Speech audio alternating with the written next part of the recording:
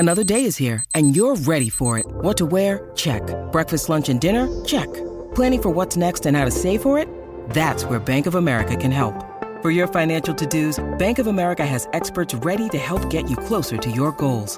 Get started at one of our local financial centers or 24/7 in our mobile banking app. Find a location near you at bankofamerica.com/talktous. What would you like the power to do? Mobile banking requires downloading the app and is only available for select devices. Message and data rates may apply. Bank of America N.A., member FDIC. When you need mealtime inspiration, it's worth shopping Kroger, where you'll find over 30,000 mouth-watering choices that excite your inner foodie. And no matter what tasty choice you make, you'll enjoy our everyday low prices, plus extra ways to save, like digital coupons worth over $600 each week. You can also save up to $1 off per gallon at the pump with fuel points. More savings and more inspiring flavors make shopping Kroger worth it every time. Kroger, fresh for everyone. Fuel restrictions apply. Welcome to the New Books Network.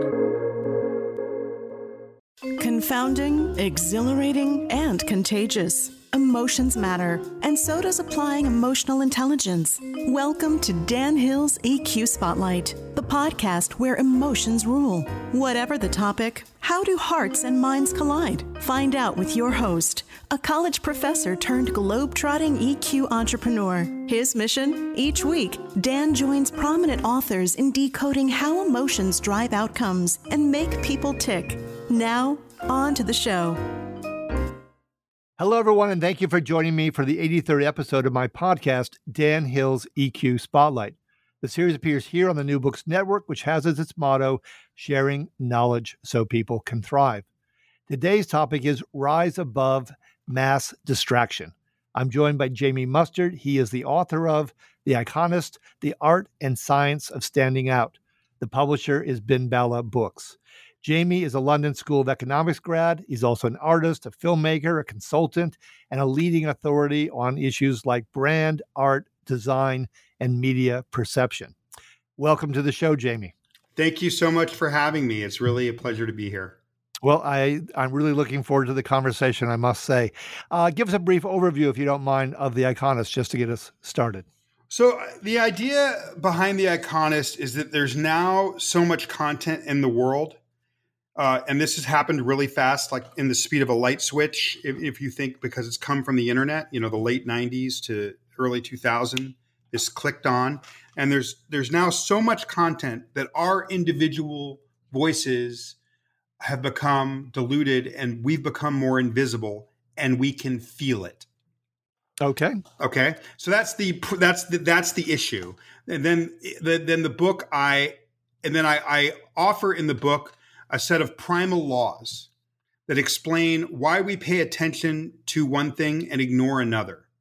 And what I say is that if you understand the primal laws of attention, that you can use these laws in anything you do, whether you're a painter, a musician, an entrepreneur, a leader, a social change agent, you can deploy these laws and that you can get the attention that you deserve for your offering at will and with deliberation and certainty rather than hope, luck, or chance. There's a reason we call a Kleenex and a Coke, and we kind of look at that as something that's kind of just that happens to the lucky ones. This allows you to get attention and make something iconic to your desired audience at will with certainty by understanding the mechanics of attention.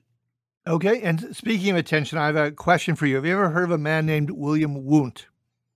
Gosh. W-U-N-D-T. I've heard the name, but I don't know who he is. Sure. No, that's quite all right. Yeah. I think you're going to find it really interesting because he was essentially, along with Freud, the co-founder of psychology. Okay. So a Central European from that era. And he came up with something called Wundt's curve, which I think is absolutely brilliant and feeds right into what I think you're after. What he argued was if you're trying to get a hold of people and make that quick, sweet connection, there are basically two kinds of spectrums you have to think about. One is at opposite ends, simple versus, something that is, let me start that over. So one side, you've got what's familiar and what's unique. And you have on the other side, simple versus the complex. Okay. And his point was, if you just did simple and familiar, you've got, vanilla, it doesn't do anything for you. And if you go overboard and you go with unique and complex, it's fatal because you've overloaded people and they have no quick way in. So he argues that the sweet spot is combine the simple with the unique or the complex with the familiar, because that gives both some sort of access point for the audience and a twist, something that I guess is in your language, not just the arrow, but the shaft, something to keep them longer. Yeah. And I'll send you the diagram eventually, but I thought of that many times when I was reading your book, because I think he is so obsessed as you are with, and even before we got to the media age, so obsessed with the ideas, we got to make that quick connection, because the joke that has to be explained to you in life is never as funny as the joke you just get. And we don't have time for the explanation anymore. Yeah, I mean, there's a lot to be said, and there's been a lot written about the power of surprise. And I think the power of surprise is a true power. What I think makes The Iconist different than other books written on the subject of attention is that it gets to the foundation of it's the undercut. It's the ultimate reason why we get magnetized to something or we lock on to another. And you mentioned this chapter later in the book about the arrow and the shaft, and I compare I compare grabbing and holding attention to an arrow that would go in like a quiver, right? And I explain it kind of like this: if you were to try to take an arrowhead and shoot it without a shaft, it would just fall right on the ground. If you were to try to shoot a shaft without an arrowhead, it would just go all over the place and it wouldn't land, wouldn't stick, right? So an arrowhead and a shaft need each other, and I use it as a metaphor or an example for how simplicity and complexity work together. You have to lead with simplicity, so powerful that people lock onto you for an instant, like a road sign or a warning label. Okay. Yep. But if right following that, you don't have some complexity that validates that simplicity, you lose people. So there's this binary relationship between the simple and the complex. The simple grabs people, the complex keeps them there. Oh, no, I love that. I love that. And it's simple for you to explain it. And it wins me over readily. Let's go deeper into those blocks, if you don't mind. Another thing that's really important is you mentioned repetition. Can you elaborate on that for us? Yeah, I mean, listen, I'm a person that because of, I've had to kind of go through a lot in life, right? And one thing I've learned, from my humble beginnings is that when you're communicating to the world, right? A lot of people think, well, I said it, so therefore I've communicated. That's not true. You've only communicated when you've been heard, right? The only way you can know that you've been heard is through repetition. People need to hear something 5-10 times before they actually get it. So repetition is like a jackhammer for communication. If someone, it cuts through people are so overwhelmed by all the mass media coming at them that they're kind of numb to it. We rely on all this micro communication, but we're also kind of pushing it away from us. So when we repeat ourselves over and over, A, we cut through all the other competing information trying to get through. And then B, it's repetition sticks with people. And I give an example of the book of famous speeches. And I don't know if you want, if I'm allowed to kind of go into those stories. Oh, no, absolutely. Yeah, I found those very powerful examples, by all means. Well, I talk about in the book in, I guess, August 1963, right? Is that where I'm at? Yep. Right. I Have a Dream speech by Martin Luther King, which is not, as you mentioned in the beginning, I went to school in London. That's not just the most famous speech of the 20th century. It's the most famous speech in human history. And it's famous all over the world. I thought before that it was an American speech, but you meet guys from Malaysia and China, everyone knows that speech. It is the most famous speech ever delivered. And what's interesting about it, or ever in spoken language, and what's interesting about it is it's actually a relatively short speech of just over 1,600 words, in which Martin Luther King says the words, I have a dream, or let freedom ring approximately every 85 words. So what I argue in the book is if you take those words out, that repetition, I have a dream, let freedom ring. No one ever remembers that speech. No one ever knows that speech. It's the repetition of these monolithic phrases that I call blocks. A block is something really simple. It's a monolithic thing that you repeat over and over. And then if you do that, it will become iconic in the mind of your audience. And then at the point where it's taken into the mind, it's no longer a block, it's an icon of the mind. So a block, if you hear me use that term in our conversation here, it's just an icon waiting to happen. No, I love that. I did not realize that speech was that famous elsewhere. I did, in some ways, I admit, assume that it was, a great speech, a powerful speech with a lot of purpose to it, very well delivered. But I didn't know that it necessarily resonated everywhere else in the world quite as much as here. And I love your point about the repetition, because I must say I have a PhD in English back in the day. And in academia, you tend to make your point probably in convoluted language in a long sentence.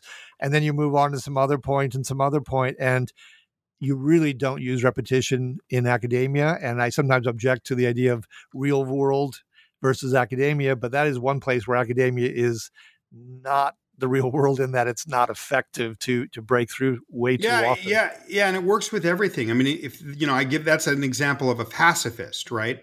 If you go 23 years earlier to June 4th, 1940, right? You have what I think is the second most famous speech of the 20th century, second only to I Have a Dream, and that's Winston Churchill's "We Shall Fight" speech. Yeah. When the British were losing faith they didn't know if they had they were losing the stomach for the war, and the British people were not feeling like they were going to be able to follow through.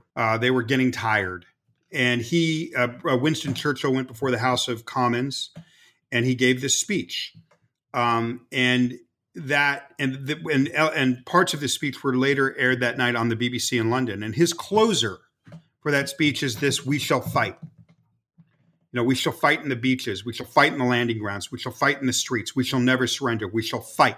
He repeats, "We shall fight. We shall fight. We shall fight," over and over. That speech had a different name. Now it's known as the "We Shall Fight" speech. But again, you take away that closer. And what's amazing about that speech is it's given credit as what galvanized and brought the British people together to stay the course of the war. So these block phrases can do more than sell your product or get attention for yourself or your paintings or your music or your business, your entrepreneurship. They can do a lot more. They can motivate people to do remarkable and extraordinary things when you understand how they work. Yep. No, I totally sold. I believe that. I also believe another point you're bringing up, which is the importance of understanding the audience's primary emotional concern and addressing it, that you got to have this block to succeed has to have an emotional jolt to it. Can you say a bit more on that front? Yeah. I think a lot of businesses, businesses exist. And I don't know who your audience is. Do we have a business audience? Is it all over the map? Who are we talking to? It's all over the map, from academia to nonprofit to business. Okay. So say you're a nonprofit, you're a business, you're an academic, right? Studying something, a business, a nonprofit, these things all exist to solve problems. But when you work deeply to innovate something and you work at it, you really work at it for a long time, you can kind of go into the weeds in terms of how, when you then turn around and want to present it to the world, it can be very difficult to figure out what should I present? Right? What do I, out of all these years of work, it took me, 6 months to do this paper. What do I focus on in terms of the way I want to present it? Or this innovation that I made, and this technological innovation, it does 25 things. What things should I focus on? Yeah, you lose perspective. You have myopia. Exactly. So what I tell people is that there's always an intersect point between the best of what you're trying, the best of you, or the best of what you're trying to offer or bring to the world, and the emotional problem that you solve for the person that you want to pay attention to your work. There's an intersect point. And when you find that intersect point, that is your block. That's the thing you want to repeat over and over to make iconic to draw people to you and your work. That's the thing you want to, the repetition part, right? Does that make and the emotional jolt? How is that also aided by? Because you bring up another thing. That's a really good question. I should clarify that. Yeah. So to me, so you have to understand that people that are going to a nonprofit or reading an academic paper, they're looking for a solution, right? So there is even the most inane things have an emotional jolt if you're focusing on the emotional concern of the person. I mean, one of the examples I give in the book, this is a business example, is FedEx in the 1970s. Okay. Is it FedEx? Yeah. No, it's FedEx. Yeah. Absolutely, positively. Yep. Yeah. So, like sometimes people are like, ask me, what's the difference between a slogan and a block phrase, an iconic phrase, these primal laws, this warning label that causes people to lock. And the difference is a slogan is a thing that has very little meaning that actually sounds salesy and repulses people. Yep. Have a Coke and a smile. McDonald's, we're loving it, right?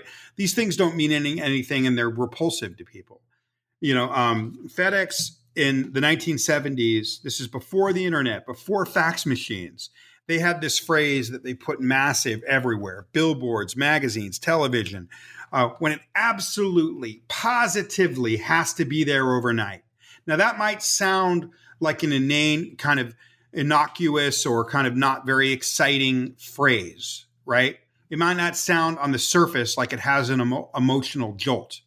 But if you're buying a property, there's an inheritance with a timeline on it, you're trying to, when you're on a deadline for a document, that phrase before fax machines and the internet was a gut punch when it absolutely positively has to be there overnight. When someone's trying to get something from LA to New York, and if it's not there by tomorrow, they're in trouble. They read that and it's like somebody slapped them across the face. Yeah, well, it's ironclad. It's giving you a promise. I will be there. It's taking away anxiety. It's creating security instead.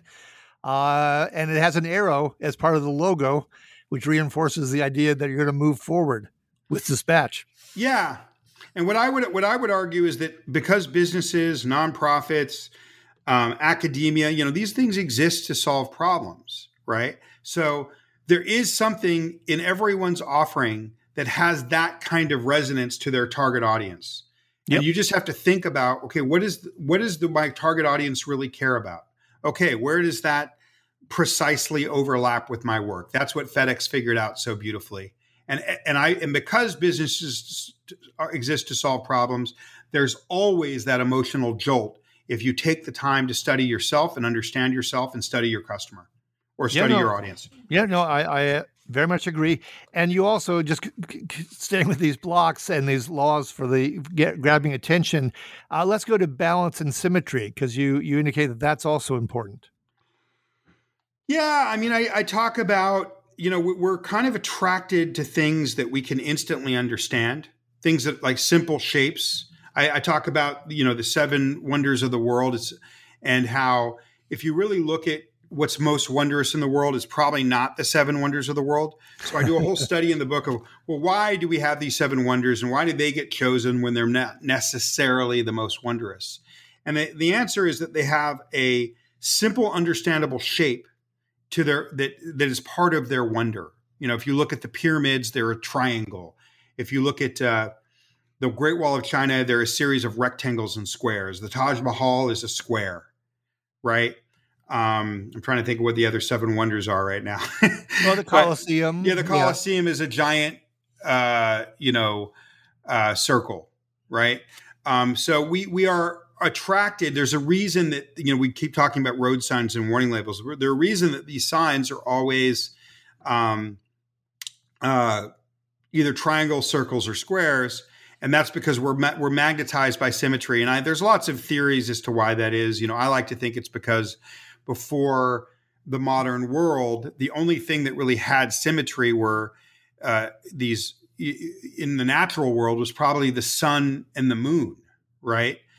So we've across our evolutionary biology, these are 2 very powerful things that have been influencing us as a human, from an evolutionary biology standpoint, as a human population for a very long time. Sure, and speaking of biology, if you don't mind my cutting in, because it's your point actually. When we have a lack of symmetry, for instance, in the face or the body, it's often indicative that we have an illness. Yeah, exactly. I talk about that in the book too, right? Yeah. So you're so right. Yeah, because if we want a solution from a company or whatever the case may be, we don't want a disease solution because it's not actually a solution. We want a healthy, vibrant one that is going to really be there for us. I got to go to at least one more block before we move on from this part of it. You mentioned transparency and vulnerability and how important they are, and I want you to address that in a moment. But I'm also wondering if transparency and vulnerability actually also allow for authenticity, because we all are, vulnerable in this world. And I'm wondering if that's part of it, as opposed to the glib phrases from McDonald's, et cetera, that you mentioned a moment ago that just don't really stick for us. Well, they don't seem. It's a very interesting question. I mean, we're all vulnerable, but we all don't face our vulnerability. We all try to. True. We tend to want to pretend like we're invulnerable. We think that makes us look strong, right? And so there's a lot of people that are listening to this that are probably familiar with Brené Brown. Yep. She talks about the way that and she's really interesting because she has probably one of the most watched TED Talks of all time, 60 million views or something. And it was a TEDx. And the main point of that TEDx talk is, she basically says, if you want to be connecting with other people, you have to let people in and be vulnerable and not try to turtle up and be strong. And I argue in the book that the corporate or business or nonprofit, the kind of institutional or organizational version of vulnerability is transparency, being truthful about who you are, not just trying to tell your customers what you want them to see. People connect to imperfection these days. And part of that is because of the internet, right?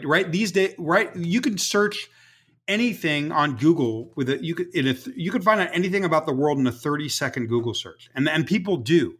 So when you're presenting your company, people are going to Google you. They're going to check you out. So if you look like you're trying to show this perfect image, or you look like you're trying to show only what you want them to see, they're going to feel like you're salesy and lying.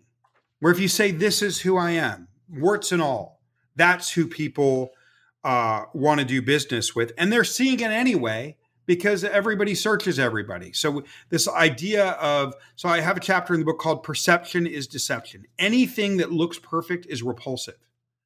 If you want to connect people, tell them who you are. And there's a great story in the book about Domino's Pizza. Basically in the late, 2008 or something, 2007, they basically came out to the world and said, we suck. We know our pizza sucks and we're going to fix it.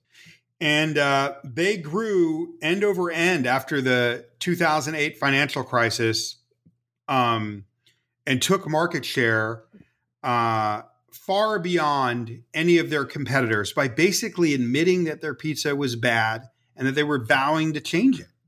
The power of vulnerability, the power of saying, hey, we're not perfect, but this is what we do, or this is what's wrong, something that is imperfect about us, but this is what we'll do for you. That is what compels people to you in the modern world.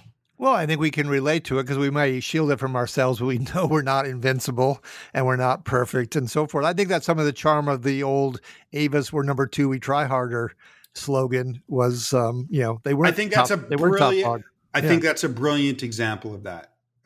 With the Avis example, exactly. Like if you admit a vulnerability in your request to people to consider your offering, it is a magnet. It creates connection, and if you don't, you're repulsing people. And it creates credibility. I mean, because who's perfect? It's true. And also, it used to be before the internet, that you could kind of present one message to your kind of employees and internally. This is another concept of transparency. And then present one message to the world. Okay. Transparency means that the thing that's going to inspire your employees or your customers and get them to want to get out of bed every morning and come to the office and love doing what they're doing is the same thing that's going to sell your product offering or paper or change.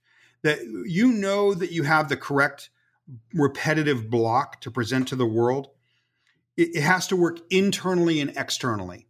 That's transparency. And that's new. That's new from the internet, because people, we have everything's a glass house now. When you look at, say, the Arab Spring in 2011, 2012, that's an example of the forced transparency that we're all living in. That was organized on those protests were organized on Facebook and Twitter. And what it tells you is that when people can share in real time that they are living under the yoke of tyranny, they would rather die than go one more day. That's what sharing real-time information. That's there's a lot of things about the internet that bother me. Okay. But I have a lot of ambivalence, but the thing that I think is very, very positive is it creates an open society in terms of information.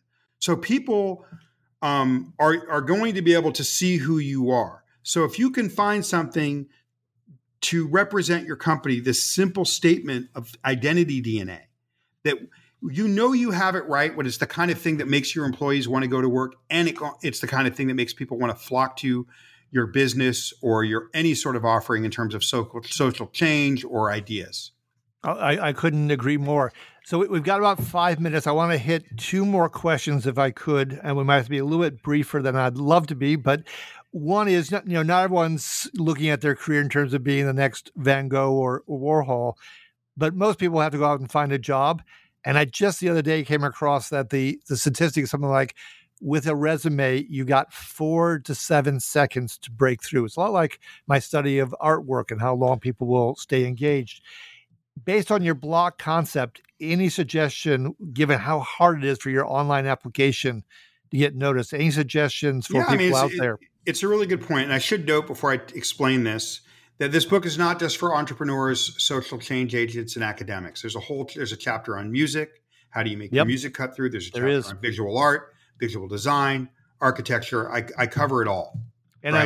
I love all those chapters and those areas you're covering. Yeah. But what is interesting is I have done some, and what you have to understand in terms of your resume, right? If you were trying to send in a resume in 1995, you were probably, and you saw a classified ad in the New York Times or the St. Paul Gazette. I don't know what your paper's called, but you were probably competing with 20 to 50 people for jobs, right? I give it this whole study of online job boards in my book. Now, because everybody's applying from all over the country on Monster or one of these sites, you're competing with 1,000 people. So the people looking at the resumes, are they going to engage with 1,000 the same way they engage with 50? No, you couldn't. Right? Yeah. So how do you make a resume where you're just blended in with you're literally invisible because there's just way too many resumes coming in now? How do you make yours stand out? And again, that's a combination. I've been hired by CEOs to do kind of what I call block resumes. Is there a statement that I can put at the top of my resume that will make me stand out like a warning label or a road sign? And then content of my resume keeps me there. And the answer is yes, and I do that for people. I get hired to do it, but I could give a exceedingly 20-second synopsis of how to do it if you wanted me to. Yeah, no, absolutely. Go ahead, go for it. So there's, it's just a matter of understanding, again, what's your identity, who you are, what's the best of you, and where does that intersect with the purposes of the people that you're trying to get to hire you. If you could create a statement, like there was one CEO, his whole goal was to, he wanted to unleash people. He felt in corporate environments where he worked, people are really stuck in their kind of lane and they don't get to really express themselves. So his whole thing as a leader and a CEO was to allow people to be unleashed and be themselves. So we created this block statement about unleashing employees. Okay. And the people that called him in were people that resonated with this idea of making people feel unleashed, that like they could contribute to the organization. And maybe he even got called in less. But when he did get called in, he got offers. And he got called in for the jobs he'd actually want. Yeah, he got called in for jobs that resonated with his values. Yeah, and exactly. Resonated with the values of the chairman of the board or the board that was hiring him. Right? So that's another example of transparency. There's in a world that it's adaptive, where we 2.0, 3.0, 4.0, where there's a different version of an iPhone or an Android coming out every year. It's people being unleashed is actually a very powerful emotional phrase to the right CEO or the right chairman of the board. They want people. You need to empower people in an adaptive economy. So that was power. So what I always do when I'm working with someone is I really get into their identity DNA to find that thing. Then who are you? Then we start to look at where they want to go. And then we find the intersect points. We put that at the top of the resume massively, like a road sign. You're flipping through 1,000 resumes. You're the only resume that has a massive sign across it. So the person goes, oh, what the heck is this? Well, I also like that. The poet in me, the ex-poet in me, likes unleash as opposed to empower, because empower has been overused, and unleash creates a visual image and actually suggests the unfortunate reality that a lot of times the employees who are leashed feel like they're dogs being taken to the park and don't have much control over their lives. So it's a very powerful notion. I like it a lot. So one last question. I was going to go to ad agencies and why aren't they more effective, and maybe you want to take it that direction. But as you point out, the book goes, discusses the visual arts and many others, into film and so forth. Is there something you want to go to in the closing time, if it's not the advertising, to make some additional points about The Economist? Yeah, I mean, I think that I'd like to talk for a second about the emotional importance of it, right? I mean, this is a show about emotional intelligence, right? So, to me, what people need to understand is that when we can express ourselves, it actually has massive psychological impact on us. When I say express ourselves, anyone can go out and express. But true expression means you're being heard, and you're being heard by the people that you want to hear you. If you're not being heard, you're not expressing yourself. You're just a person shouting in the middle of the words. Is that expression if no one can hear it? Expression means that there's somebody receiving, by my definition. So I give this example of Barry Schwartz. He wrote this book in the early 2000s or the mid 2004 or 5, I think, called The Paradox of Choice, and how there's actually so much choice in the world now because of the size of our population and the internet and globalization, that we actually have psychological consequences from being bombarded with too much choice. We will experience paralysis. We won't make a choice because there's too much choice. We have anxiety. What if I choose the wrong one? We have dissatisfaction. I chose one and then I think, oh, I should have chosen the other one. And ultimately, we can become depressed about choice. So let's talk about the emotional intelligence of expressing ourselves. I have found that those are what Barry Schwartz, who's a psychologist and professor of social theory at Skidmore, points out so cogently in his book. Those symptoms are the exact same symptoms of how we feel when we feel like we can't get the attention we feel like we deserve for our ideas or any of our offering or our whatever we're trying to put in the world. We have the exact same psychological consequences, and they're serious. If we don't think anyone's going to listen to us, we'll be paralyzed and we won't even try. We have anxiety about whether we're going to be heard. We're dissatisfied with our lives when we're not heard, and we can become depressed when we feel like there's so much fire inside us and we can't get anyone to care. These are serious psychological consequences, and we need to be emotionally intelligent and be self-aware of these consequences so that we can take action to be full humans and make sure that we're being heard. We need recognition. We need to be heard, whether it's getting buy-in from our boss or getting 1,000 people to show up for our concert or getting a record label to be interested in our music, whatever it is.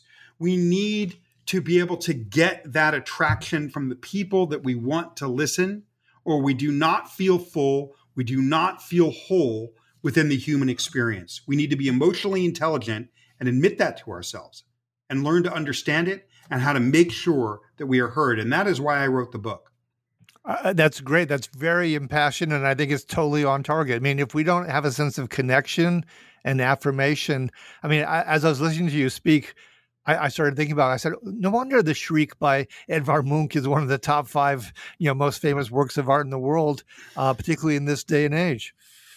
I think it's a really good point. I think it's the visual narrative, of what it's the unexpressed, right? It's what we're all experiencing internally right now. Yeah, that character is shrieking, and no one's listening seemingly in the painting. They're just passing by or looking off elsewhere, and it's a blood red sea, and hell is being paid for this sense of isolation, psychological isolation. So I want to thank you, Jamie, so much for especially your last answer, but the entire episode in the book, quite frankly. This is episode number 83, Rise Above Mass Distraction. Sorry, I can't read my own writing from writing that down. This is Jamie Mustard. He is the author of The Iconist, The Art and Science of Standing Out.